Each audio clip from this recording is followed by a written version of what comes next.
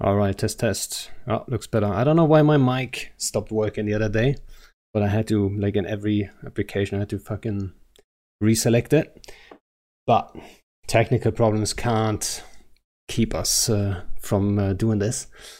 So, welcome everyone. Thanks for the sub, Miranda. She's actually, she's so busy with work. She's gonna sit this one out for everyone who's wondering. And this is actually a special episode. It's kind of, now that I think about it, it's kind of funny that you sit out the 69 episode, but you know, it's hey, yeah, you're missing out. Number. Yeah. So special episode. I got us a little bit of a mix. I think all three of you guys don't know each other all too much, actually. Probably like all three know each other's names, but you probably never talked, right? I've talked to Cap a lot. We've had a lot of chat about some very good numbers that he writes down. It might be clearer to say that I periodically just unload on him in very long ranty DMs, and he very kindly reads them and responds. And you know what? I've been on the receiving end of those DMs too. But I mean, that sounds negative, right? I like it when people are actually like passionate about stuff and they're actually thinking things through, making a proper attempt of like, this could be a solution, and then put it out there instead of the like, oh, I don't like this, whiny dudes, right? On like Reddit, obviously. So I hope we can tempt Cap to talk a little bit about some of the ideas he's had. Yeah, you know what? We had the last time you were on, actually, I think it was, you were on twice before. I think the first time you were on, we were talking in detail about, what was it again? Oh yeah, the gun rework, was that you? Yeah, I think it was. Yeah, we've talked about that. Yeah, that's a big change, a big concept, right? But today, actually on my list is the T3 rework, which like you kinda are proposing, and I think the CCP guys are kind of on board with it too, and a lot of FCs would be on board with it. So let's talk about that later. But for everyone who's wondering, like, let me just do like a super quick introduction. So Phantomite, CSM, I think it's going to be interesting when we talk about the belt things. At least I want to know, like, did they bring it up and all that stuff. We'll be ready to be disappointed. Here we go. But all right, so Phantomite, CSM, mostly low sec guy, but you know, knows a lot of the game in all kinds of areas. Then we've got Chosu, who is the leader of CapF, which is actually a corp that's making a name for themselves within Horde, which is kind of unique, I feel like, right? Usually, yeah, we have a very special environment. Yeah, but we do a lot of kind of things, you know, with other groups elsewhere and stuff. We try to plan kind of bigger, more interesting kind of ops as well. That is, yeah, I think that is kind of interesting. That I don't know if I could name another corp within Horde, actually. Everyone just knows Horde. And then CapF, they're doing some special shit. No, oh, yeah. Well, there's quite a few. I think, yeah, there's quite a few. Yeah, there's quite a few corps that have, I would say, like their own identity, but they're maybe not as like forward-facing as we are. Other than like, you know, VG and, you know, the standard Horde corps. Yeah. Like you're doing the cooler shit, I think, at least, and maybe you're more outspoken about it too, right? I see like you're making like videos and stuff. It's always nice. Yeah, we try to you know, get some meme material. Yeah. Whenever we do something good, I'm always like, did anyone clip that? Did anyone clip that? So we can like, you know, throw it into a video or something. You're even known for your Discord emotes, because I know Miranda just joined your Discord to get those emotes. Yeah, we've got like 4 people that actively like update our emojis, so every day there's something new. Well, you certainly are doing something right. So that's Chosu for you guys. Like known FC too, like not just like the CEO of CapF, also very active, very good FC. And mediocre, then, but active. Well, whatever. Sorry. I would say you're up there, right? You never know, like, how do you measure an FC? We could talk about that in a second. Like, how do you measure an FC? Is it more the leadership part? Is it more the actual on-field Like, who does the best mutant fleet? Is that how we measure them today? Like, I don't know. I suck at mutants, right? So like, I'm gonna be like a 3 out of 10 FC in mutants, that's for sure. I think we should measure FCs by the daring moves they pull, rather than the number of kills they get or their pure memeing ability. Yeah, there's always the fun factor as well. You know, you can have terrible FCs, but who are just fun to fly with. But I would terrible also FCs argue, technically, you know, measure them by the daring move they do, but also they have to find success doing it. Like if you only do daring moves, yes, that's not enough. That's not enough, right? You have to succeed every now and then at least. Depends on how daring it is, right? So you need like an FC radar chart where you have different axes. You know, so you've got like daringness, like engagement with fleet, like how much people want to come back, like success. I don't know, scale. And you can have all of these like a little. I don't know if anyone played like F-Zero, where you'd have like the acceleration and the top speed and the handling and the durability of your vehicle. You could have one of those like little polygons for an FC. Yeah, maybe we need to get like some FC rating going on, but I think that's also a bad idea. So let's skip that one. But to complete the introduction part, the guy who just talked, Captator, super into theory crafting, more in a game design sense at the moment, I think, right? Yeah, there's not a lot of in-game theory crafting to do for us right now. And Captator looks exactly like his portrait, by the way, in real life. Yeah, just 100%. a little younger and with slightly different hair. But I'm not sure if you're the CEO, but I'm guessing the CEO and the leader of Dead Terrorists. No, I'm director, but I am not our glorious leader. Who's the glorious leader of Dead Terrorists? Our glorious leader is Laugh 1986. He's the. I've never heard that name. So if I'm the brains behind some of our stuff, then he's the can do. He's the one who gets stuff done. Don't start by calling yourself a body part and then chicken out of calling him a different body part. Laugh is best. The muscular system. Maybe that's a future guest. That's interesting. I didn't know. I always thought you're leading the entire group then. No, he lets me do all the external facing stuff. All right. But he's the mittens of Dead Terrorists. Oh no, actually, that's the opposite. Actually, mittens does all the. Yeah. You would be the mittens then. Yeah. All right. Laugh's the guy who if you ping, he gets the most people. Like if I ping people, just kind of respond with meme emojis. Oh really? And isn't that a big problem for a lot of groups, that it's difficult to kind of get into FCing because people emojis are the problem? I mean, I think do you think I'd be right in saying that basically every successful group in the game is essentially a cult of personality to some extent? Yeah, to some extent I agree. There's going to be a few, one or two or three people who need to be there for people to want to be there. Yeah. And it's typically FCs. It's typically FCs. I think so. Every group has that to a degree, but some groups more than others, right? Let's be honest, like you have I'm not sure about Horde, how it is with Goblins, but if Goblins would suddenly say like, I'm out, I don't think people would just leave right away, but they would be like skeptic, like who's the new guy? Like who's this Chosu guy taking over now, right? Like they probably know him already, but can he do it? Like is he that guy? You know what I mean? So I'm not that guy.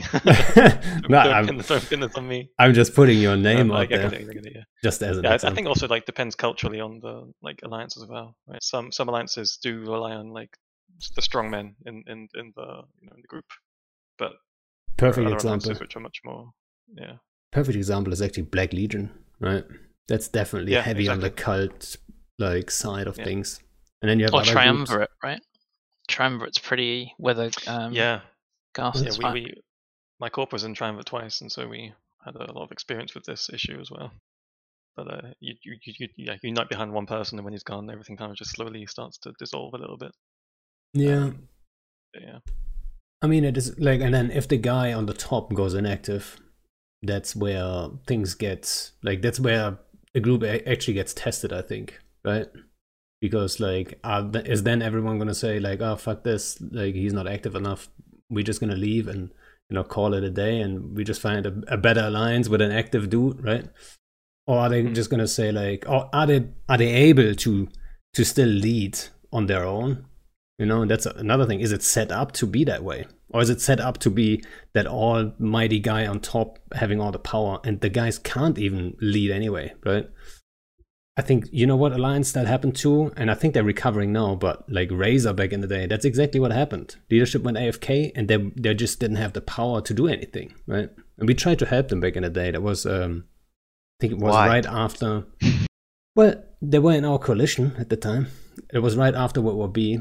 And, if people want to help us out with numbers, like, they're welcome, if they're blue anyway. So we try to, give them a hand and, find some activity for them. But they just couldn't. The guys that were active didn't have the power. They just couldn't do anything. There's a question in the chat here that I can definitely twist to morph into one of my favorite rants. And it's... hang on, it's scrolling too fast. Stop typing. What's up, Bjorn? Lord Knox says we need more FCs to step up.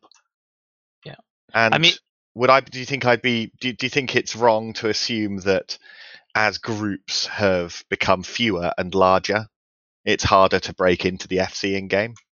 It's also it's harder to FC, right? Because one, you're more likely to be FCing more people. Two, you're going to struggle more to find content, so your skills as a hunter are going to be much more strained. Are the stakes too high because there's too many people in your gang as well? I think you wipe it, it's big. But I think it's more how do you find a fight, right? Because if you've got 10 guys and there are lots of groups with 10 guys and they're all out running around, like you're going to probably find a fight that you can, try and take with some level of success or failure reasonably easily. But if you're in the same number of groups of 10, but they're in groups of 100, your chances of actually being able to even learn, like on the job, as it were, are much lower. Also, the fact that there are such an old game now, there are FCs with literal decades of experience, so the likelihood of you encountering someone else who will just curb stomp you is much higher now, I guess, than it might have been like 5 years ago, 10 years ago, whatever. So yeah. Not only the FCs, also the quality of pilots went up, right? So I remember when I first like dipped my toes into FCing, it was in Faction Warfare when it just came out, and it was complete chaos, right? People were just forming fleets, random people. Nobody has ever talked to any of them in fleet. There's like 50 dudes in fleet, and then all they say is like, "Oh, we're in armored ships," or "Oh, we're in shit." That's the fucking doctrine, right? So, but then you would also encounter this type of fleet. So you could make yourself a name by just like pulling some cool shit off, right? Or like, one Falcon on grid could just swing the entire battle. Yeah. It's like maybe you're right. Way like different. The thing now to do with is to like try and specialize and stuff. Because there are hundreds of FCs all doing the main kind of big fleet fights, hacks on hacks, or whatever. Feroxes on Feroxes, but maybe more bomber FCs could be a nice way to start for people looking to do some more niche roles, which are also really important and interesting and fun. That brings me up to a random thought, and I'm just entertaining the idea, right? I'm not proposing this is gonna be a good thing or whatever, right? But just think about it. Should there be a limit to everyone's skill points, so everyone is kind of forced to specialize on something? Because that's what it was back in the day. Nobody had 150 million skill points. Everyone was like at like 50, 60. And you could have that all 5 Falcon pilot, or you could have an all 5 Saber pilot or whatever, right? But you couldn't have like an all 5 everything kind of pilot, right? So everyone had to bring like a mix, right? Yeah, you're right. we're kind of at that point already, right? With injectors, like a lot of multiboxing stems from the fact that you get, I don't know, 30 to 50 mil SP out of out of injection before it really starts becoming cost prohibitive, and so you've got lots and lots of differently focused characters, and you just like, okay, well, if you're not using your cap that month, you don't need to sub your cap ult or insert other ult. I mean, players are already forced to specialize even if they have all the skill points in the game, because they can only fly one ship at a time on that character. So I mean, it's not full enforced specialization, but it is there is a dampener on doing everything at once by the fact that as a pilot you fly one ship at a time. So there's a measure of that already. Yeah, like I'm not, like I said, right? Someone like, I see Eric already going, oh God, Pando, please, right? Dudes, I gave you the warning. Like, I'm not saying this should be the thing. I'm just entertaining the idea, right? Hey, Pando, how about this as another, like, don't entertain this idea, but whenever you die, like in a T3C, you just lose a random skill. A random a whole skill? A whole skill? Oh, yeah. Thereby, you lose a specialization in it. So, okay, just I know we might get onto T3C more fully later, but you appreciate that they are more SP than command ships across multiple optimal remaps, right? This is something that I think isn't really discussed when people talk about the skill point loss. They are actually more skill points than most other ship classes in the game. It's just that strategic cruiser is so underused that no one bothers training it to 5 unless they're flying the ship constantly or desperate for something else to train. Yeah. Well, do you know what? At least thank goodness I don't have to worry about it too much, because Tech 3s are a little bit boring at the moment, so I don't want to fly them anyway. If only there was some kind of a proposed solution to that. Boring in the dumpster because of Webbles, one of the two. Well, I mean, the T3s you can fly, they're very specialized, right? You can covered bridge them. You can do some shit with them. You have like covered sinos on them. You can it's a chunky tackler or whatever, right? So they have some roles. They do have quite a lot of success in places, though, right? Like, I mean, Snuff run, many of the groups run, 10MN, 100MN legions. I'm not sure about 100MN, but they definitely run a 10MN legion. Snuff runs the 10MN version, yeah. But and there's also the RT Lokis, which are still quite good. Are they better than Immune? No, because they're probably not. Speaking as someone who's flown them up to fairly recently, I wouldn't fly them in null again at the moment ever. Yeah, I wouldn't expect basically to be able to, handle a hack fleet which is twice as big. But if you were going to surely a Immunin is better every time on cost, skill point loss, and it's got the ADC obviously, which is one of the biggest reasons that sniper hacks can function. Which is the biggest reason any hacks can function in any situation, actually, Strictly, economically, they should be able to handle 2-to-1 odds against Munins. They very much cannot. At least above a scale of like 20 to 25. Sorry, Pando. I just want to say, I think T3s are probably not in that bad of a place, but the environment is just not supporting them. Because if you form them, it would be a very specific situation where you could use them, right? It's very rare. Like, either you're in low sec and you're fighting up to 100 dudes, not more. If you fight more, you get alpha. T3s are not an option if you get alpha, really, right? Like, you're gonna have a bad day, right? Well, I mean, the big deal in low sec is you get to use pirate implants, whereas if you go into enemy territory in a full fleet of pirate implants in null, you're gonna have an expensive loss mail if you get caught. And of course, one of the biggest problems with you can use them in, because you can put slaves in low sec. You can put slaves or shield slaves in. One of the biggest problems at the moment is that, as of a few months ago, the large groups in low sec are just ballooning in size and forming coalitions and agreements with each other anyway, meaning that it doesn't matter if you've got implants anyway, you still get alphaed. There is no sort of heavy brawling anymore. That's why I'm saying the size of battles that you get most of the time right now is just not suited for T3s. if the battles were like, if the fights were way smaller, T3s would look actually quite good. I'm guessing, right? So, and you know, the risk of losing the Tech 3, of course, at that stage is the skill point loss, the time. 5 days. I mean, let's get that out of the way. It doesn't take long to train a level 5 skill for a Tech 3. No, yeah. Although the opportunity cost when you're at 50 mil SP versus 100 mil SP is quite different. Well, the thing Do you is, have any use cases for wormhole engagements as well? Because we always talk about null, right? Another thing to keep in mind is, well, just because stuff is used in null or Heavy- isn't used in null means it might not be used. Or Heavy Brawls wormholes. died in wormholes when Fax got beaten over the head with many nerfs at the same time. But yeah, you do see legions. You don't really see Lokis anymore. But actually, for most groups, you're more likely to see Damnations, Sacrileges, Ickies, Drex than you are to see legions. I think only Hard Knocks and maybe Hawks run them consistently, but that's because they're typically wealthy enough that they can absorb the extra expense per hull that you need. I mean, let's look at the problem that Tech 3s had before they were changed to, you know, the form that they're in now. The problem, I'm guessing that all you guys would agree that the biggest issue with Tech 3s is that they were super hacks with recon abilities at the same time. Admittedly, not as strong as recons, but essentially they were just better fleet hacks than hacks were. Yeah. And you're trying to argue now with the introduction of ADCs and some buffs, hacks actually got better than the old T3s? Tech 3s have a number of issues at the moment that make them not...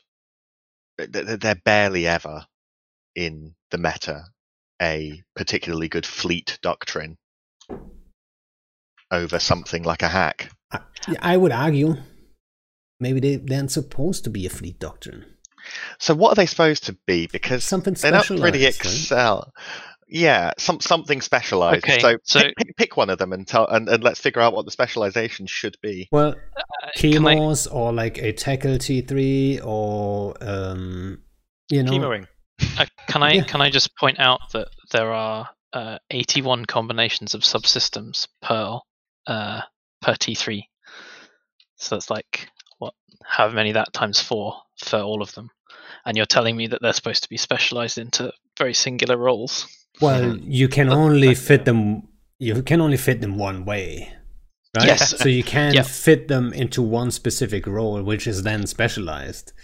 But yes, I get your argument. Yeah. Yeah, I'm kind of baiting you down a hole here because it's basically how many of those combinations can you actually do anything useful with?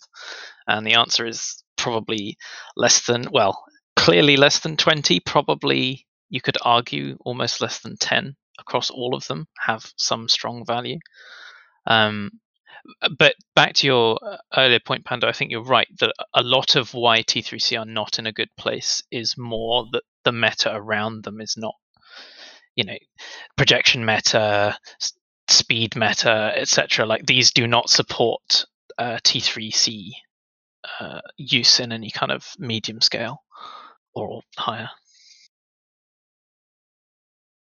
But I mean, I think Webbles were the real nail in that particular coffin, given that you almost always fit T3C with 10 MN, and a Webble is really a way of increasing a speed advantage rather than inverting it.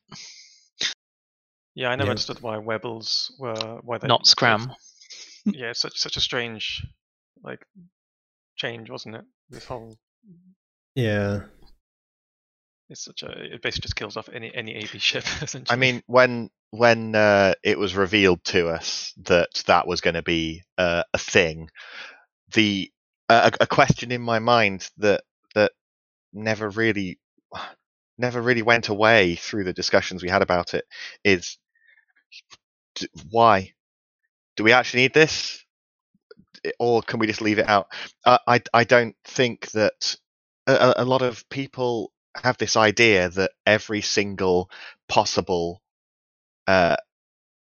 apparent gap needs to eventually be filled, and but this is a complex puzzle game essentially, Well, and the feature of all puzzle games is its limitations. The limitations is the game in any game.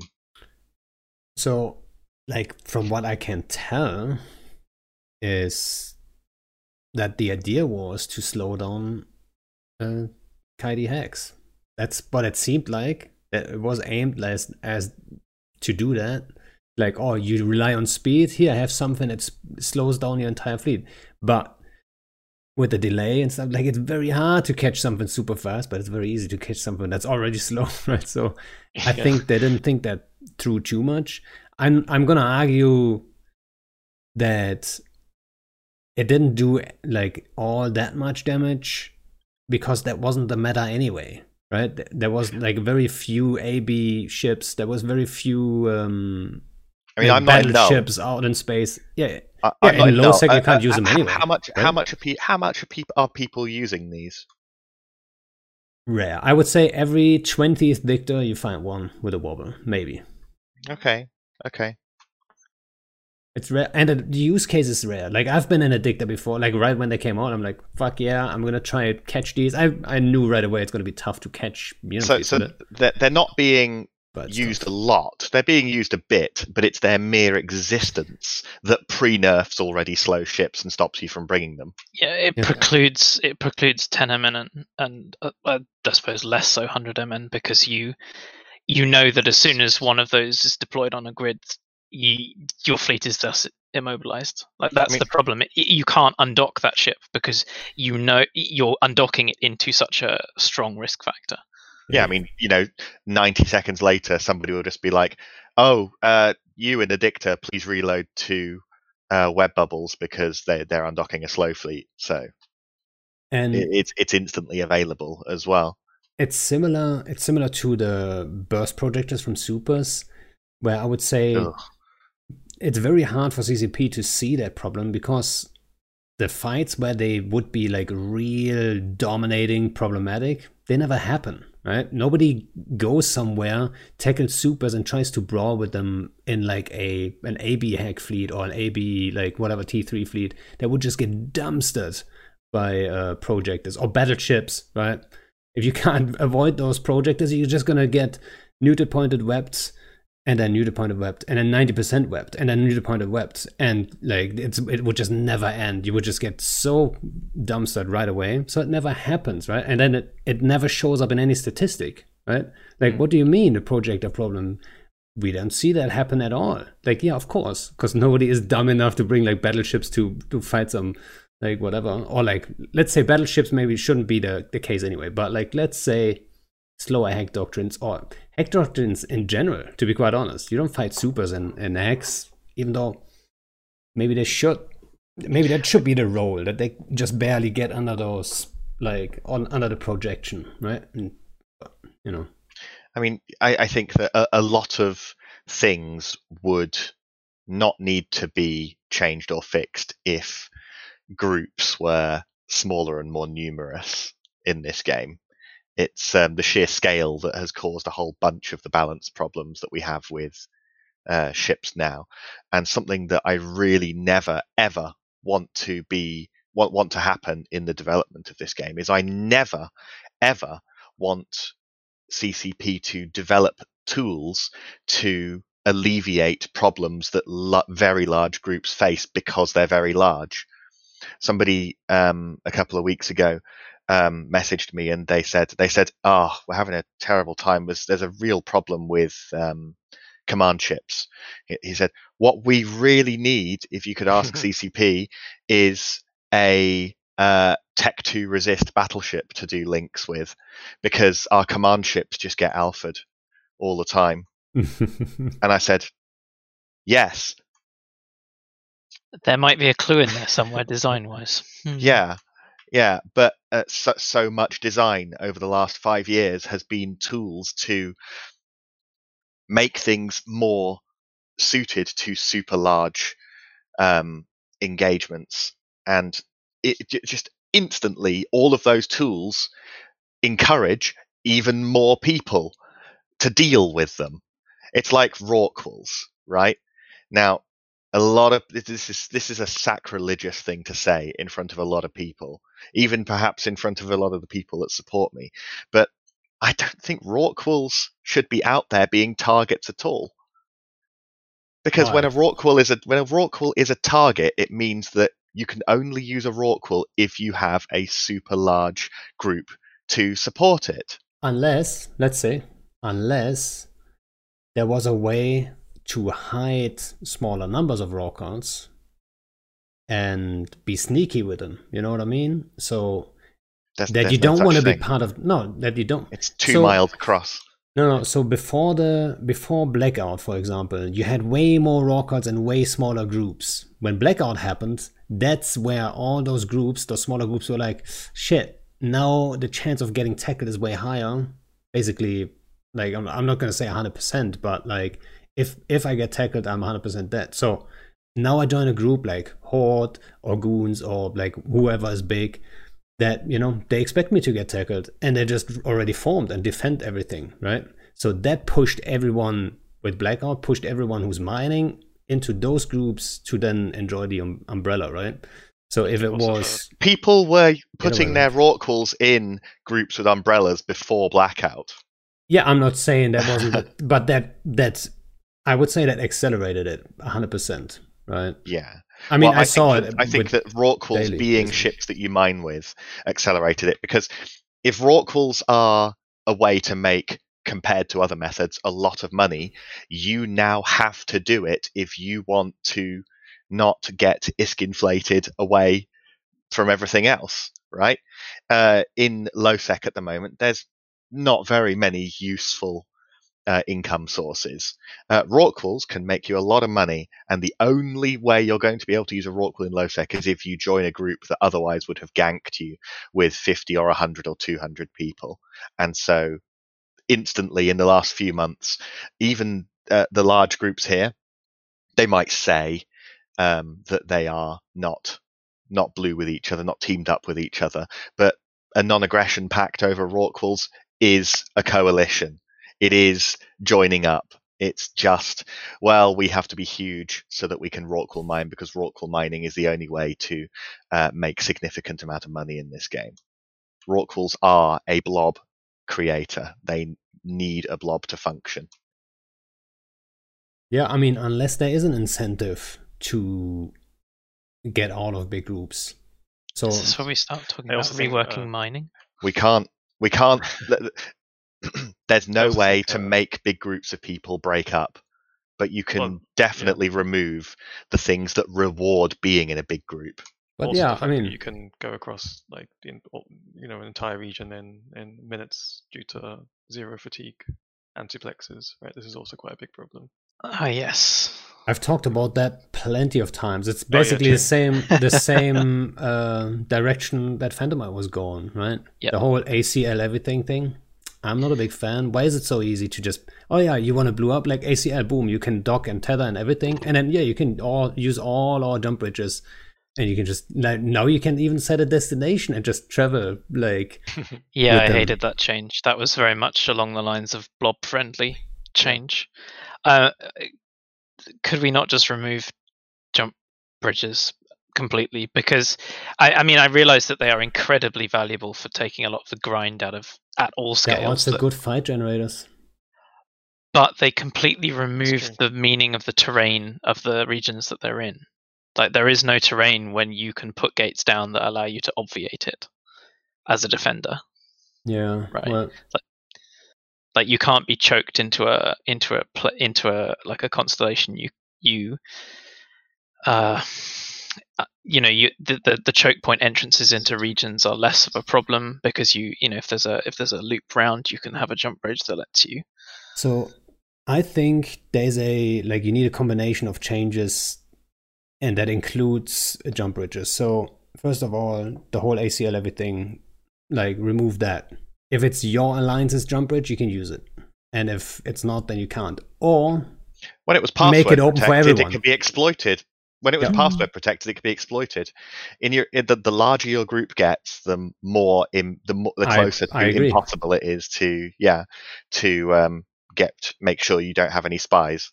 Yep. So that gives smaller groups an advantage in that they can trust I know it's an old example, they can trust their pod shields, and larger groups can't. It's a natural disadvantage of being in a larger group is you have some of your toys taken away from you because you can't control the people.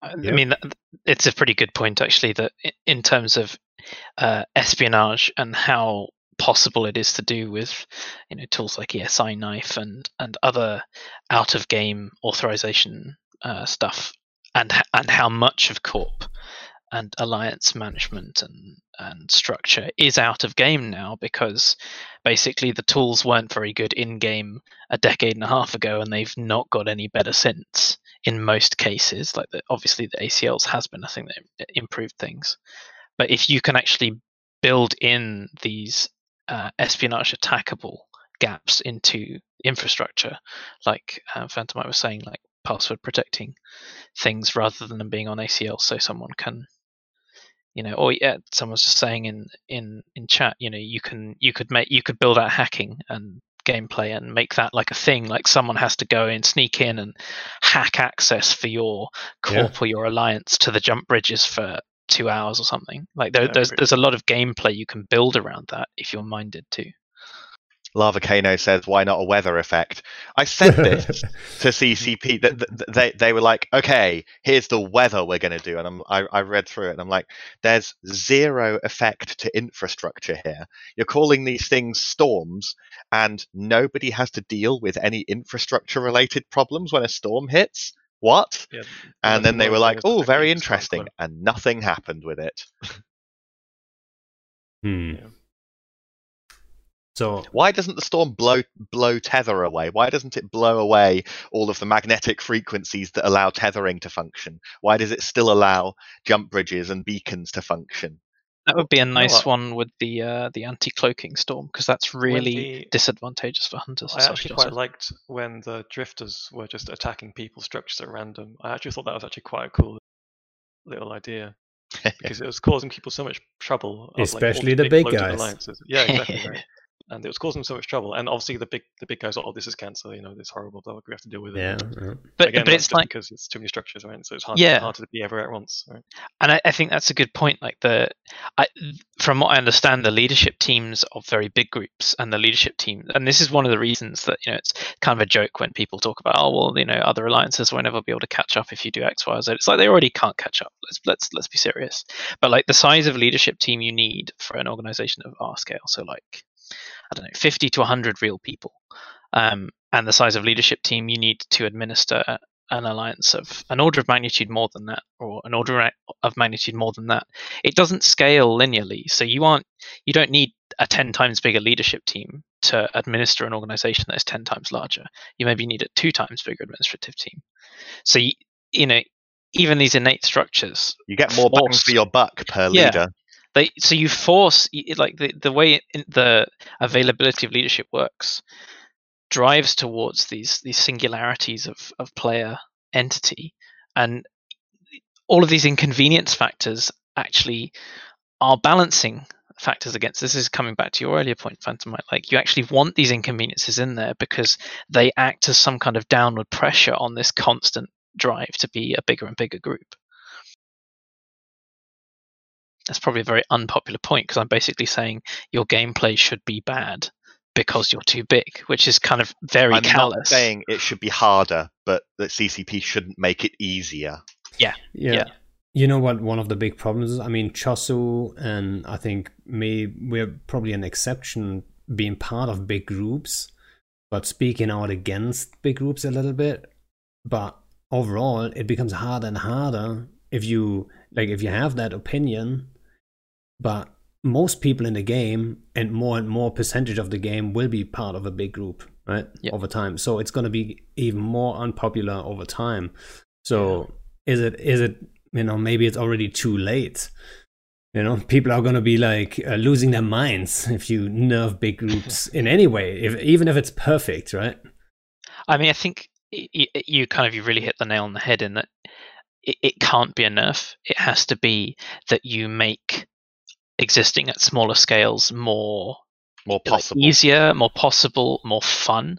Because I think, fundamentally it's a game. We are playing it for fun, and if you can increase the amount of fun available for people who are in a 10 to 100 scale group, or or the solo small gang I'm kind of leaving, is because that exists in theory. It's available everywhere. You don't need a group to do solo, right?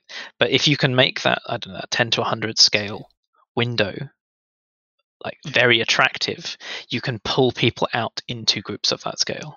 Or when they join, you can stop them from needing to join a much larger group as part of the only path of progression that the game sets out in front of them. I think what would help is like improving resource availability and kind of content availability in other regions other than NPC null. Sorry, not NPC null, soft null as well. Yeah. You know what? I mean, like, especially, yeah. When I started playing in 2006, I was in NPC null for I went to Outer Ring inside 3 months, and my group were there for a bit, and then we were in Syndicate, and we only left Syndicate because we went to go and fly with Band of Brothers to defend. I can't even remember where they were, where the Warfront was at that point in time, but like NPC null was the place to be because you'd have lots of smaller groups that weren't particularly bothered about the politics or the territory, and they would just kind of find the nearest.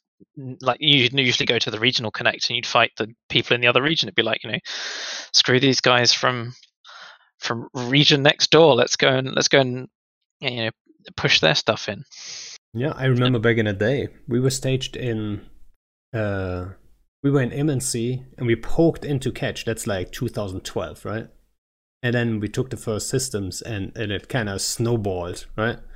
And it was just us versus AAA. Like that's not happening today. Like, yeah. Today everyone has a friend, a big guy, right? And then they call that guy in, and then the other guy is calling his friend in, and then whoever got the numbers. Like, who's winning that tie-dye fight, right? That's basically the question. But I think part of that is like it's just too easy to get R&D, basically. Like, it's too easy to get everywhere, And also, runs into what you were saying earlier, right? Like, also in big call stuff on these people just because it's so easy to get everyone from one place to another. But, yeah, I mean, I'm saying I'm agreeing while I'm using wormholes every time, right?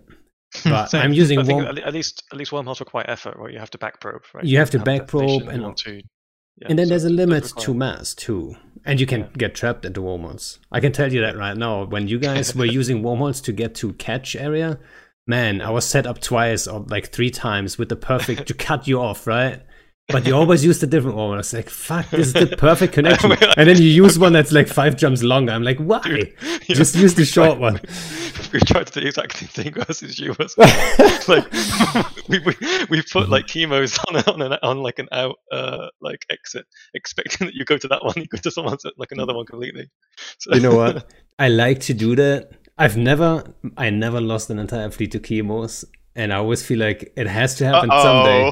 I said that plenty of times. Everyone always says that. I'm like, by now I'm gonna be like, okay, it happened. It's fine. And I got close like 3 times or so. But because I'm so careful, or like careful, like I'm a little scared to lose. Like, if you lose to chemos, you lose the entire fleet. It feels bad. But also, like, once you know how chemos work, you also know how to stop it from happening. Even before formations, right? You knew, like, don't warp around too much because that's bad. If you do warp somewhere, spread out, like, this kind of stuff, right? Yeah. Don't do big turns. All this stuff is, stuff that you learn to look out for when you want to actually kill someone with a chemo fleet. Yeah, luckily I knew how chemos worked before anyone was doing them. So like PL tried early on when I did like Stukas. Yeah. But I was already aware of the problems, which is like, if you move too fast, you're just going to land behind them. So if I know there's chemos, like, it's very easy to trap them, right? You just move fast and then they land behind you. And then that one slow guy, right? Okay, you sacrifice him, but he's going to decloak all the chemos, right? So it's like, he's a hero at the end. But, what I like to do is like take one wormhole to the Destiny and then take another home, because it's very unpredictable, right? Like, what are you going to do? And then it's like 5 jumps longer, also, like, it's so safe. Once you know how drifters work, drifters specifically, not in the wormholes, but once you know how drifters work, it is quite easy to get like a huge number of routes from A to B. So I'm not sure if that's really a problem. Because it is quite easy just using drifters. Because I wonder if it'll be a good idea. But the mass is so limited. right? Yeah, but since they all always spawn in a fixed place, I wonder if it was just better to like randomize their positions a little bit, just to throw people off a little bit, so it's not always the same. You go to this I'd be system, all up for you can that. visit there. Yeah. Randomize it. Put a drifter woman everywhere. I have a thought around jump bridges related to what you just said, or Sparks, what you just said. Instead of them being like always on, if they're like a kind of a wormhole connection, you have to initiate. So you have like, if you want to use them, you have to have kind of primed them, I don't know, 10, 15 minutes beforehand. So you fire them up, say, I want to go from this one to that one, and it's going to be open, say, in an hour.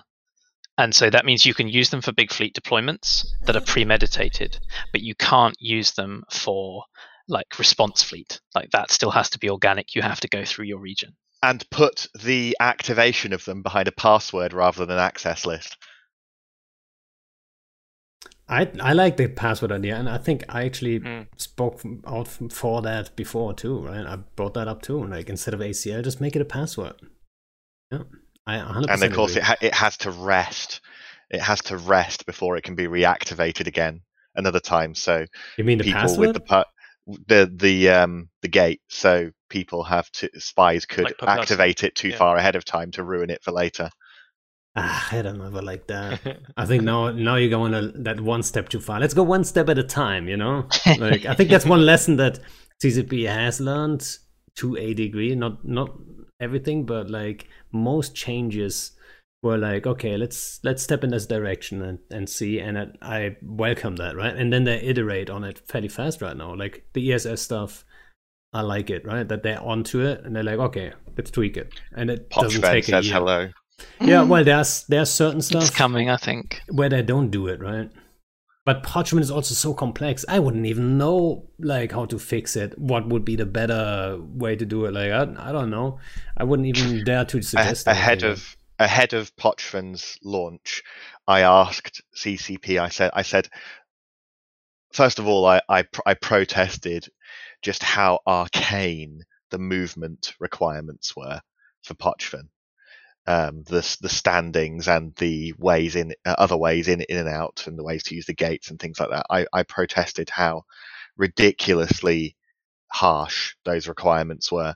But I also asked them, I said, look, if when you release this, it goes on and it's not working out and people aren't using it and it's not getting good content in there, would you consider just simplifying the whole thing to be no standings requirements and just make it be capitalless null, rather than keeping it complex and then having to work on it potentially repeatedly to try and make this potentially what feels like a pet project work, rather than just making it some good space. And it's always nice for somewhere to have some unique flavor, but if you can't figure out how to make it work, please just simplify it. So when it comes to Parchment, I always wonder, like, the meta in EVE always develops like super slow. I think people underestimate how slow stuff actually develops. Like, yes, when Mutants got that nerf, right, it was fairly obvious for a lot of people that, you know, Mutants are going to be the thing. But there's like some other thing that it takes, like Stukas, for example, it takes a long time to get there, where people say like, oh yeah, obviously it's a problem, but it's like 2 years in, right? So is this maybe also a thing in Parchment? Is there like a chance that, like, let's say in 2 years, is Parchment going to be different, even though they don't change it, right? Is Parchment going to be very different because people say like, okay, maybe it is worth getting the standings done, and then maybe there's more of a culture going on, maybe some groups, I don't know.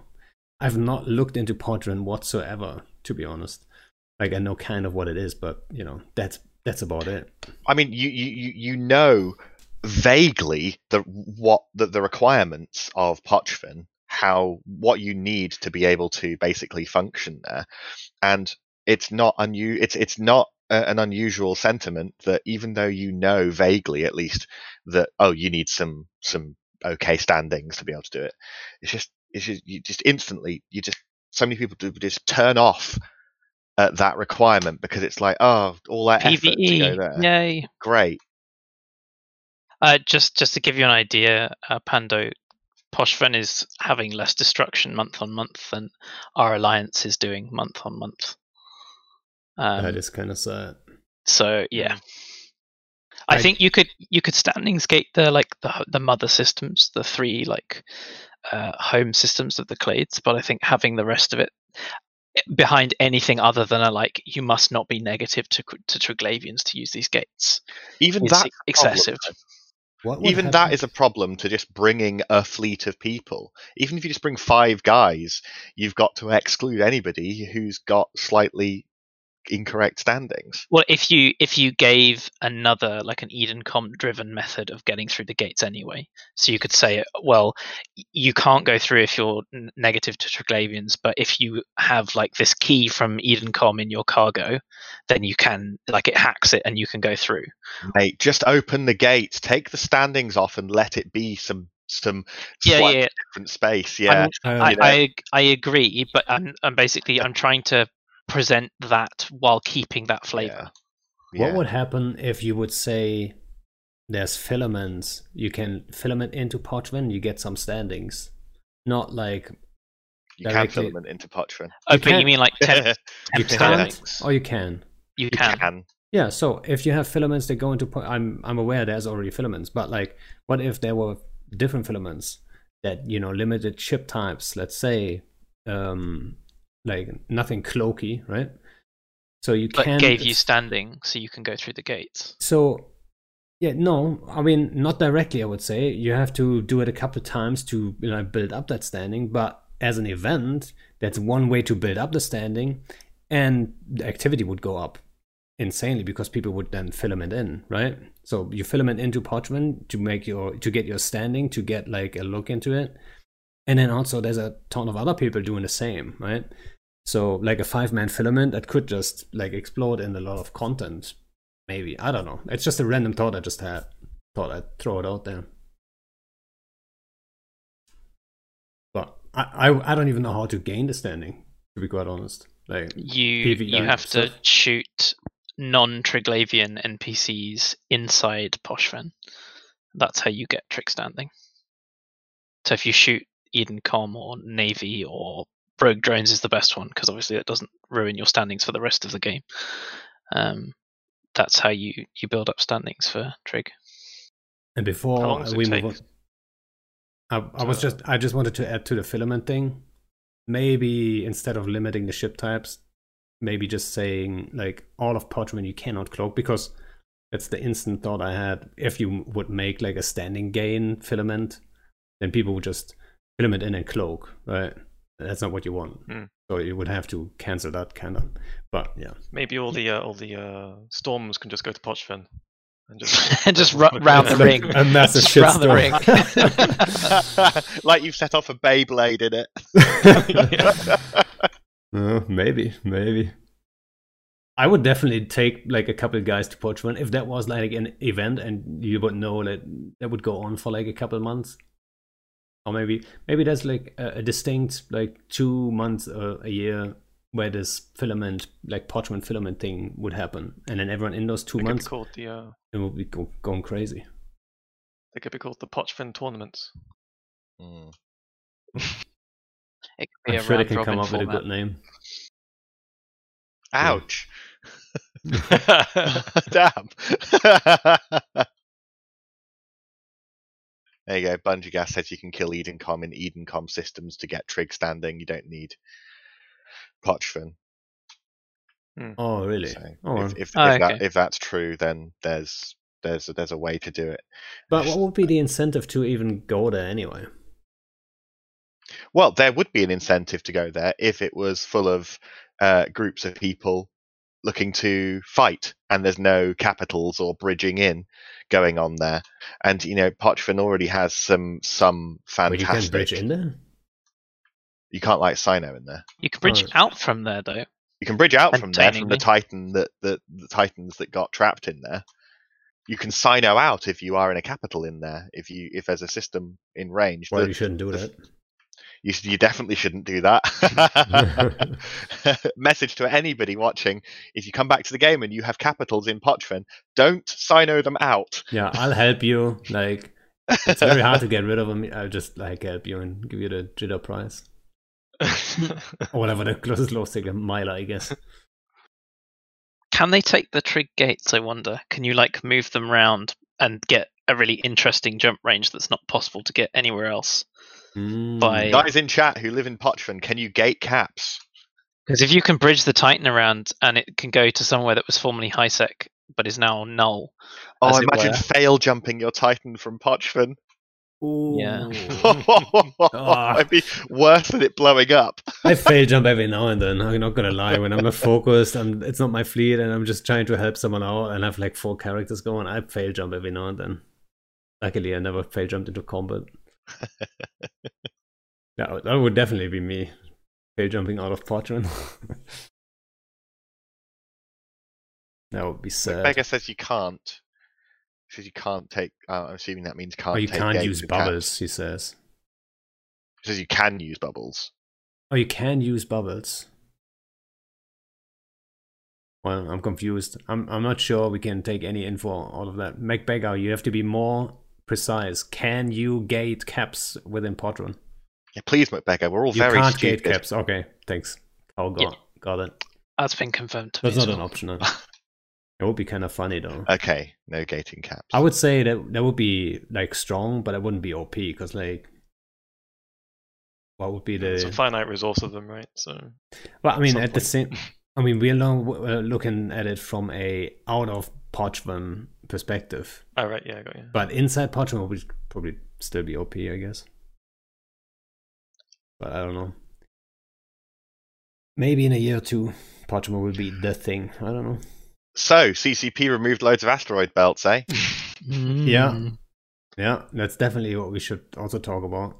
So the big question I had, and I think I already brought that up at the beginning, is did they approach the CSM about it? And No, we learned from the patch notes. I mean, I don't. It's not. I don't. We don't need CCP to tell us every single thing they release, but the problem with some of the things they don't tell us about is that, and some of the things they do tell us about, is that they don't know what they're doing because they're not. The people making these decisions clearly aren't playing the game, or if they are playing the game, they're doing it in such an incredibly limited capacity that they can't possibly have the knowledge that covers the things that they're changing. well, So there's certainly some of the teams definitely know what they're doing, right? the majority of people at CCP are very passionate for the game and want to make good changes for it, and they know a lot about it. But It's the most positive As thing I've is- ever heard you say. it's I know. I'm but not gonna lie. I'm always to worried when twist it- you rant about CCP that like if I was CCP, I wouldn't listen to you at all. Like you're like too negative. So I'm glad for once we can hear something positive. Like, But what's come out of CCP for the last 5 years? well, there was some good stuff in there. There was definitely some good stuff in there too. Well, The yeah, I mean, filaments and all that I stuff, like I can tomato just- ketchup, but I don't want cat food on the side of it. You know, I don't want the condiments to taste good. I want the meal to taste good. I want the actual big things to taste good. We've got multiple clones in individual citadels Very and stations blessed now. change. Absolutely amazing. But that is a quality of life change. That is not good proper game design at the same time. And we've asked for, and also it's brilliant, but we've asked for it for ever since the beginning of Citadels and probably before that. And so I'm not feeling particularly like, oh, thank you. What I'm really thinking is, why didn't you toggle this on like apparently it was? Why didn't you toggle this on back then when we actually wanted it? Why have you made us live like this? If it was this easy to do, why didn't you Made us do live it? like this. Why didn't you do it? Eve is your bread and butter. Yeah, I mean, I wonder if some of these changes are like accidental, which then just become features because they decided like not to uncommit on a change or something. Well, Especially with this asteroid change, like because a few months ago, ores just started disappearing from asteroids, right? With no kind of patch notes to say why. and then I think someone like messaged like the dev team or something, be like, is this intended, or like, is this a bug? And then they replied that it was actually an intended feature. Yeah, I And think then now these dead asteroids are the ones that are the ones that have been removed. you know what's sad? We moved to Curse. We're hanging out in Curse, recovering a little bit, chilling, and in Curse, it's like a pretty good region for like officer spawn, so belt reading, right? Yeah. So I actually pushed Miranda's standing up so she wouldn't get killed by those mining NPCs that are fairly new, right? Back in the day, it wasn't even a thing. But now Got a rant about those as well. If you have a shit standing to them, they warp out, and then like a massive, like a triangle, what is it? A real fleet. Diamond. A real fleet. Yeah, a diamond fleet warps in. Hellduck, more like. Yeah. With dedicated tackle ships, DPS ships, and Logi, and Eve warships. Yeah, dedicated. literally a day before we did the epic arc, so she has like decent standings and doesn't have to worry about it and can just hang out and do some belt reading, right? And then like suddenly there's no belts anywhere, right? LJ next door to GDH overview stage had 42 belts, like pretty solid like system. I mean, 0 belts, like all of those completely empty. It's like they didn't know that belts were people used belts for anything other than mining. Yes. So on this point, and on to responding to your point about how things are introduced and there are side effects that are unintended. We recently got capital rolling in C5 and C6 space back after it being gone for the best part of a year because someone fixed a bug, in heavily inverted commas, about using overmass ships through wormholes so that you couldn't take a ship that was higher mass than the not capital rolling, like one-shot capital rolling. You could, so previously, before this, any fixes, if you activated your prop mod after you had clicked jump on a wormhole, you would be able to take mass greater than the like listed mass limit of the hole, which allowed you to do things like close frigate holes. It allowed you to do one-shot capital rolling using capital prop mods, and it was a fundamental part of that rolling gameplay. And so they stopped that, so you couldn't overmass holes, which incidentally made frigate holes unrollable, and one of the most, even more so than previously, one of the most hated mechanics in wormhole space. But it took until a month ago or so for the mass limits on those wormholes to be moved up, so that you could once again do one-shot capital rolling. And also C1 space, which is now was that period like of time before like this almost change a year. happening, and then a year. Yeah, you know what? There's only like, I think that's speculation. There's only like a very few CCP devs that can actually touch wormholes, right? It's like a specific thing that most devs at CCP probably have never looked into it. So making changes, it has to come from a certain team. That team, after they did the first wormhole changes, they moved on to the next thing. I'm guessing, right? I'm like completely guessing. They moved on to the next thing. Who knows how long that next thing is? Maybe they worked on it for like an entire year and then only had the chance to come back and iterate, right? So I think that this is one of the things that kind of really frustrates me, and it's frustration coming from a place of ignorance, because you look at these changes, like when they hit Hobo Leaks, for example, and it's attribute tweaks in a database is what it looks like. And so it's the kind of thing where, working with databases myself and like not being a software engineer, but like touching that world quite a lot, it looks like you can just spend 30 minutes on a Friday afternoon before you go home, and you just go to the right place and you fix the number. And then the only problem is rolling that into a commit and through the production pipeline. And I know that CC3 Rise kind of had a bit of a justifiable kind of response when people were talking about how the new battleship signature radius ADC concept for bombs, that something was like a minus where it should have been a plus in terms of the effect of a skill, and how it hadn't made its way through that transition of development to production effectively. So it's clear that there is complication along that path, but you look at things that are literal numbers tweaks, and it's just mind-boggling that it takes so long for them to happen. Exactly. And something that continues to still be a problem at CCP. Like before I got into the CSM, my perception was that CCP, well, we all know that CCP doesn't iterate on things. They do iterate on things, but they do not iterate on things anywhere near a timely fashion. And I would say that, like, in some areas they got better with it.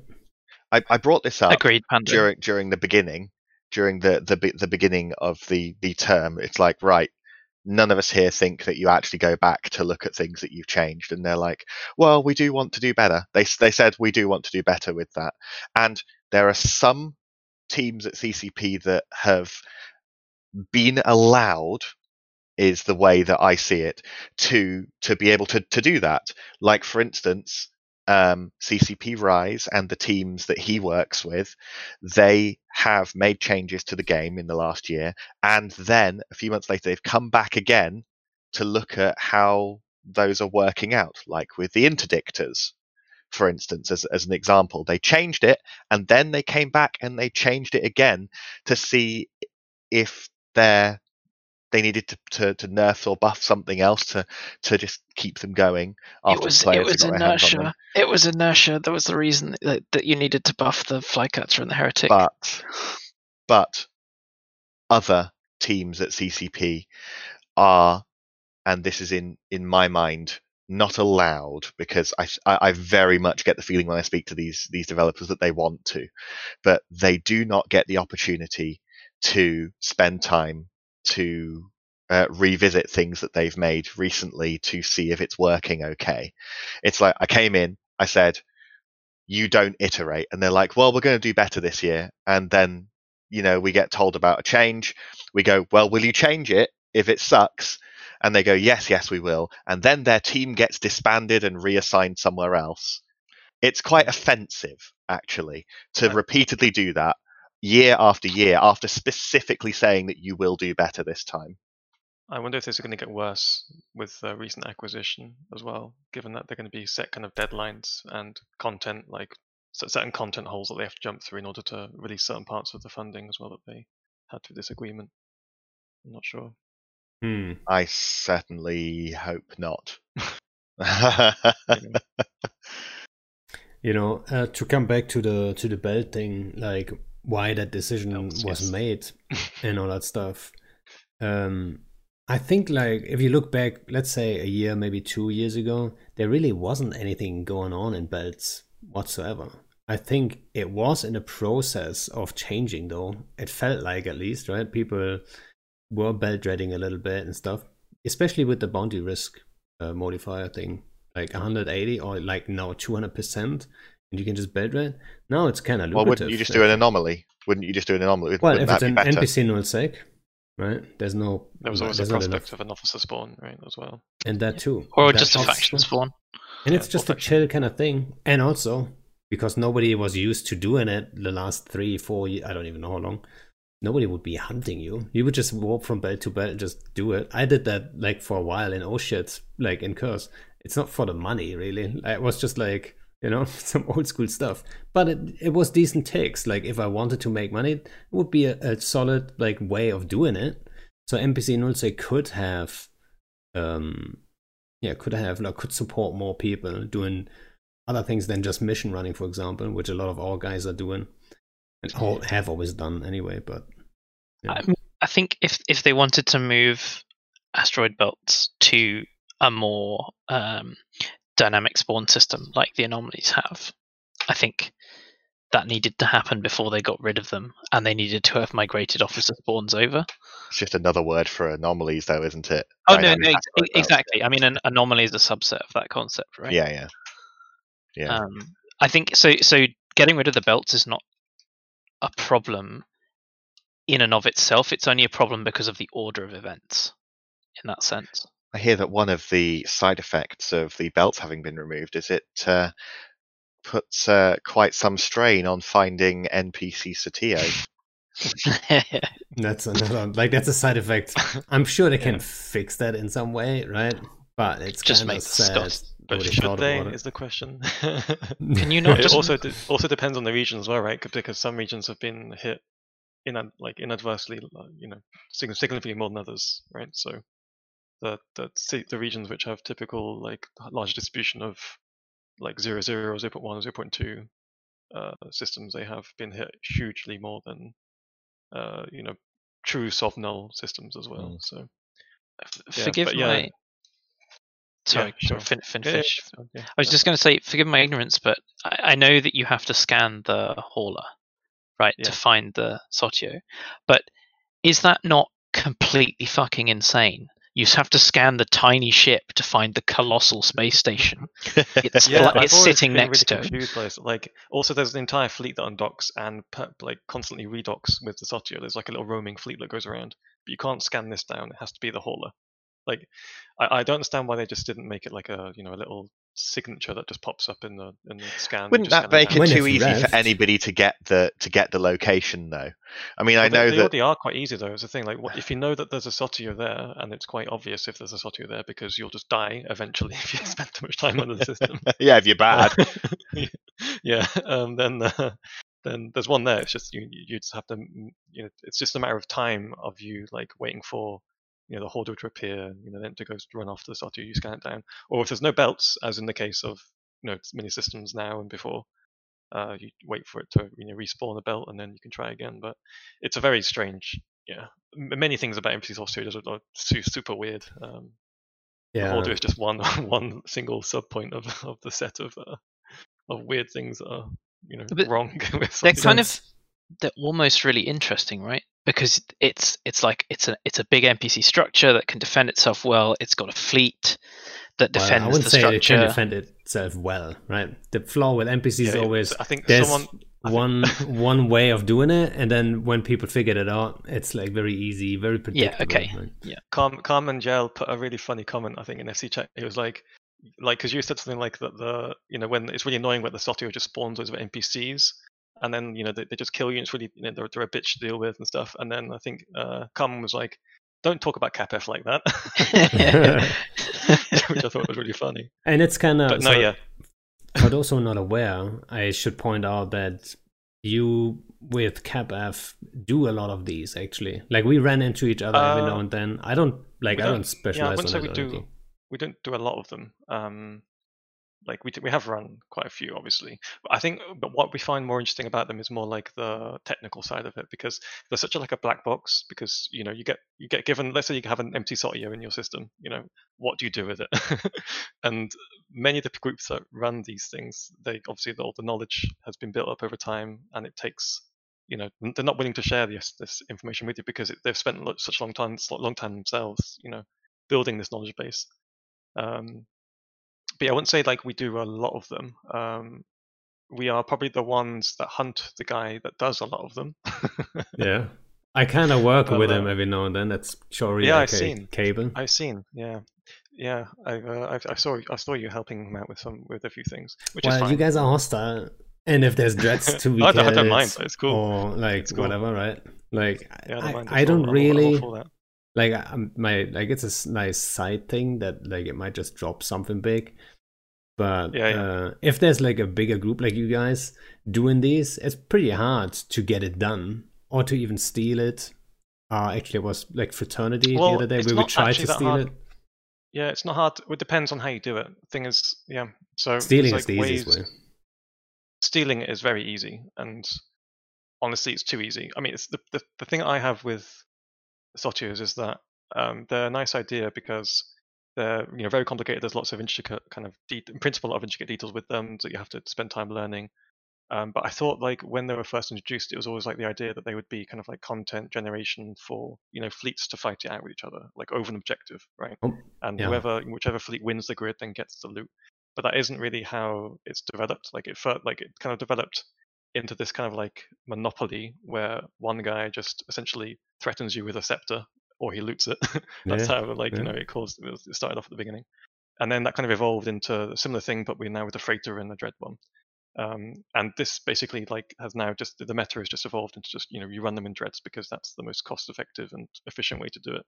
and then you have to figure out, how do I deal with, the bomber fleet that's coming for me, or, whatever. So I think it's gotten a bit stale, like how these are run. I'd love to see. Yeah. What do you think? How many people did it actually with a fleet?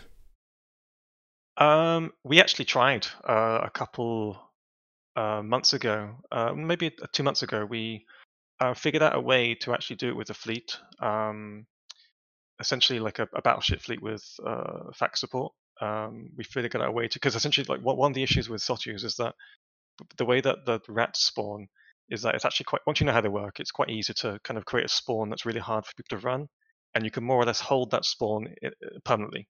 The scepter on grid, just cycling. Something like that. And then, like, you have basically a spawn.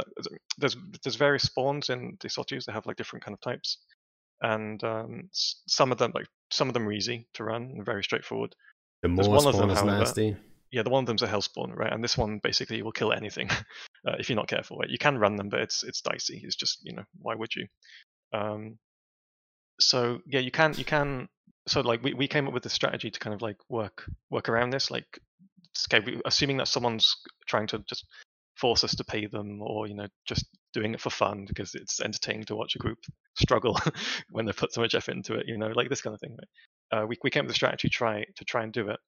And it worked like fantastically, but the problem is we forgot about one of the rats types that we're doing Garista Sotyu, and we completely forgot that the Garista's rats actually just ECM to shit as well, and we forgot to deal with those as well. So like we basically were tanking the Sotyu fine, but we weren't actually able to do any DPS on the Sotyu because we were all getting jammed to shit. So you see, you can't. The point is, you can do like fleet-based compositions, but it's just not the easiest way because, again, with the Dread, you're ECM immune effectively. So these ECM ships don't matter, right? So like there's just, I don't know, there's lots of things that just push it towards the Dread meta, or doing supers and just feeding fighters into it. That's also another way to do them as well. Yeah, like very early on, I did one of the first low sec ones with Bush Ravens, and then Cable swooped in and stole my shit. I wasn't even much, but stole my shit with a scepter, right? Oh, dude, it just felt so not rewarding, you know what I mean? Yeah. And then especially when it comes to looting, right? There's like certain tricks. There's a level of proficiency there that you have to realize, right? For example, moving the loot window like on a certain overview and all that stuff. Like there's a level to this too, right? It depends on ticks, and then there is another step to that. You can be even faster than that. So it's all about this, like, who gets it is just like the guy who clicks the fastest. And it just kind of doesn't feel right. That's why they made the change with the Howler, which obviously Cable is not a fan of, right? He would just like to have one scepter alt and then try to steal it. It's way easier than two Dreads or like a Zenitra FX and like a Howler and whatnot, right? Like, yeah, but I mean, when you've ran them for a year and a half and you've pretty much been in, like, essentially you could force groups. So talk about a little bit about how this guy Cable, he runs them, right? He essentially built up his kind of name, I guess, by stealing these things originally, right? Taking from large alliances running them, or whoever's running them, and just taking for himself. But then he basically kind of also kind of encourages people to essentially chip him into a deal. Otherwise, he will then call you. Yeah, you guys had a deal with him for a long time. Yeah, exactly. Well, we got the deal out of him because we were basically like we were terrorizing him. Yeah, essentially we were just bullying him. Just because we were doing exactly the same thing that he was doing to everyone else for several years, like a couple of years already. Spawning a shitty spawn, making it hard. No, we just turned up and killed his Dreads with a million angry horde beans just screaming at him, like just the same kind of thing. But like it's kind of just, it's a really good idea, I think, but it's just the way it's adapted is you just end up with like super specialized things where a small group of people can really just mess things up for other people. So like when people figured out that they can start holding these really annoying spawns and they start doing actively, this is actually really annoying for everybody trying to run them, which is fine. But then there's no like easy way for you to interrupt them doing this, because how do you catch someone that's interrupting spawn, but also then cloaking using a bomber to instantly reactivate it and stuff like that. So like you have to kind of it forces you to kind of make new strategies and stuff like that, but it requires let's say like a much more effort than the single guy just doing it for memes or whatever.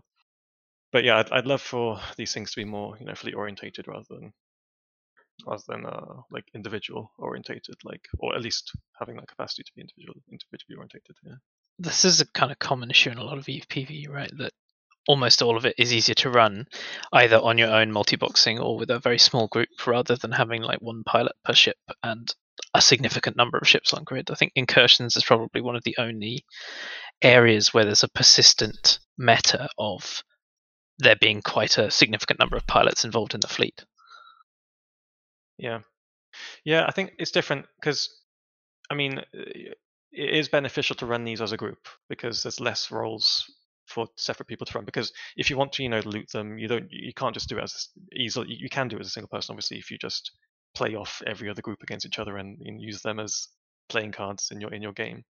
But if you want to, run them by yourself, like as a newcomer at least, to running them, you need various tunes for helping you extract the dreads, running the things, having the loot pilots, and maybe also anti defensive ships for dealing with hostiles that might show up in Kikis or bombers or whatever it is. So like these things are like inherently like I'd say fleet based, but it is also quite easy to cheese them. That's kind of what I was getting at. Like it is quite easy to survive as just a single dude, just essentially like causing trouble for a larger group with minimal effort and without much skill either. Like they're not it's not skill based. I would say. It's experience based, skill based. But once you know the trick, sure. like it's fairly. So that's what I talk to Cable about too. It's like whenever he says like, hey, there might just be dread kills to be had, or these guys ran it with supers. That's why I always like, all right, let's go. But then he makes fun of them for not knowing how to run it perfectly, and I'm like, every time I'm like, dude, they get the chance like maybe twice a year to do this. Like, why would they focus their fucking lives like he does, right, on just running Soteos? Like, you don't. Like, I don't know how to run them properly. Last time I did it was with Titans, which is ridiculous now. You wouldn't do that. No, I gotta say that 95%. And I think you showed up to fuck with it. I'm not sure if it was you. 95% of the time that anybody in this game has ever convoed me and said, hey, do you want some dread kills? That 95% of the time, that translates to come and save me and let me do my thing. Yeah. Well, that's what it actually translates to. And that's 95% of the time. And in those times as well, you basically, statistically, you never get those kills. They just want your protection. Yeah, I mean, you're right. Statistically, I do get those dread kills from Cable, I gotta say. Like, if he says, like, there's a very high chance of, usually there's a dread or two. So, But then again, like, it is also quite easy to, like, again, I don't know, once the dread's committed on grid, right, it's kind of hard to get it off because you can just keep a saber on it permanently and keep it bubbled, right? So it's or a couple sabers, whatever. So, yeah. I don't know. I'd love to see it like something like you remove the ability for caps to actually get on that grid at all, and make it purely subcap. But then you change a little bit how the spawns work and all that stuff, just to make it a little bit more supportive of actual kind of fleets showing up and trying to kill them. I hate it also, being a limitation, but stick it behind an acceleration gate. Yeah. Anyone that actually wants to try them, like, I actually just recommend like trying to find them on the test server. Just run around until you find one, and then just go at it for a week and just try everything, because that's the only way you can learn how to run them. Yeah, and even if you're not going to get that information from anyone. So, I mean, even if you know how to run them, there's still a little bit of risk, especially now that there's like, I would say, two groups kind of fighting each other over them, and then there is like other bigger groups that if it spawns in their space, they are fairly competent and know kind of what to do and stuff.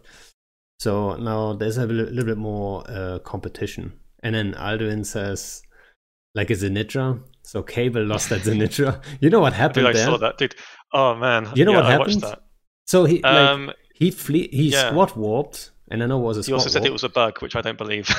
Like I don't believe it necessarily because I've never seen it. I've done a lot of squat warps in my life. They always landed at the same spot, but whatever. He said he squat warped and he landed in 2 different spots with those caps. I from was the same literally angle. watching him with like a hard sino on that grid ready to dread bomb him, and I was like, okay, do we go in now? Let's wait a bit. I was like, okay, let's wait a bit to see like how it's playing out.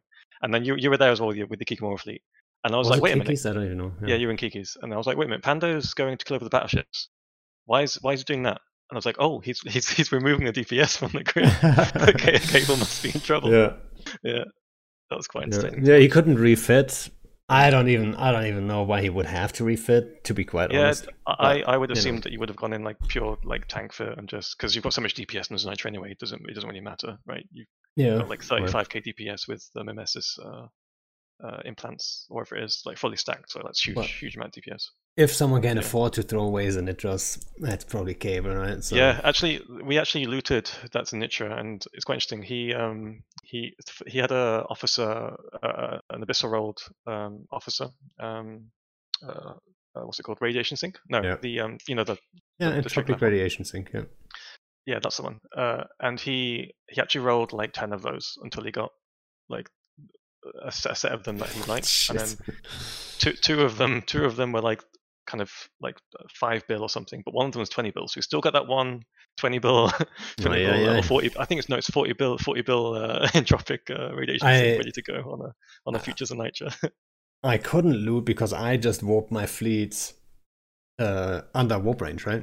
So I warped the guys in to help him, and then he died, which was a surprise to me. He didn't say anything until it was too late, right? Dude, like, and then I couldn't just walk to the ping and back, and you guys already had it looted, I think.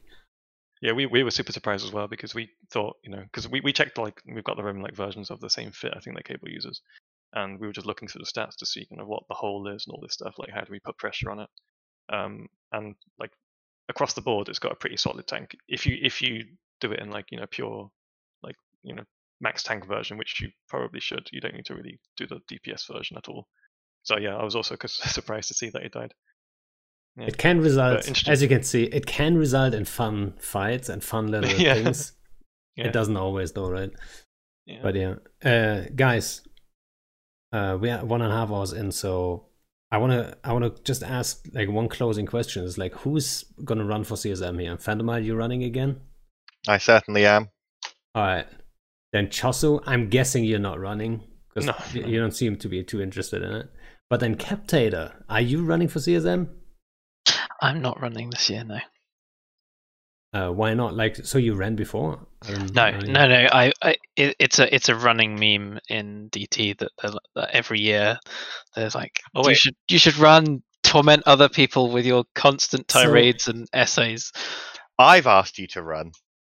I think you would be the perfect guy for it because you do put effort into like suggestions first, then bring it up to people and see what happens, and you don't seem the guy to be too married to an idea. You always have these guys that like, you have to do A, and then you clearly lay out why A is a problem, and they're not willing to go back and say like, actually I didn't think about that. Like, there's a lot of people out there that think like they have all the answers, right? But it's so easy to be wrong too, right? So I think you would make a really good CSM actually. So when was it? It must have been like start of when did the cap booster change hit for the fax? Was that start of 2020 or like mid 2019? I think it was early 2020 maybe. But, so I knew that was coming. I knew something was coming for fax because like there'd just been this. My intuition about the sentiment around them that I was hearing on all of these Discord servers that I'm in and on Reddit was just like people were getting a bit sick of them and vocally sick of them. I was sick of faxes for a long time, I'm not gonna lie. So I knew because the way they were used in Wormhole High Class was like absolutely on the limit of what they could do at the time, that any nerf would almost inevitably knock that use off the table. So I and a few of the other guys who are like FCs or theory crafters for groups that engage in that kind of 100 Bilisk aside fleets of 50 ships. We basically were trying to work out a way of nerfing them that didn't completely disable them from being involved in that kind of content. And we had this great idea, and we were like, "Oh yeah, this is great." And I was sharing it around. Once we'd kind of formulated a V1, which was it was built around the idea that you could either fit for constant injection, or you could fit for having enough capacitor buffer that even through high nuke pressure you'd be able to keep running during a cycle, and then you'd alternate in triage between multiple facts, kind of a slight revisit of the old combat refitting without combat refitting. A nod to it at best. Yes, and Phantomite and I have discussed this at fairly great length. But so I had this great idea, and I started widening the pool that we were sharing it with, and one of the people I shared it with was Kadesh, who, for people who don't know, is the maintainer of Pythor, and also an incredibly good theory crafter. Has done a lot of AT theory crafting, and does a lot of very, as you would expect, very precise, small scale composition theory crafting. And I think I sent it to him for about half an hour, and he came back and he was like, "This is completely broken." And it basically had a gameplay failure state where one of the fact pilots would never be able to do anything.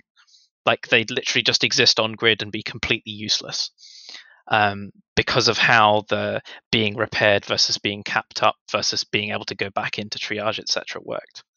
And then we took another couple of months to try and come up with a V2. Anyway, we got it in. I think I sent that one to Exuki.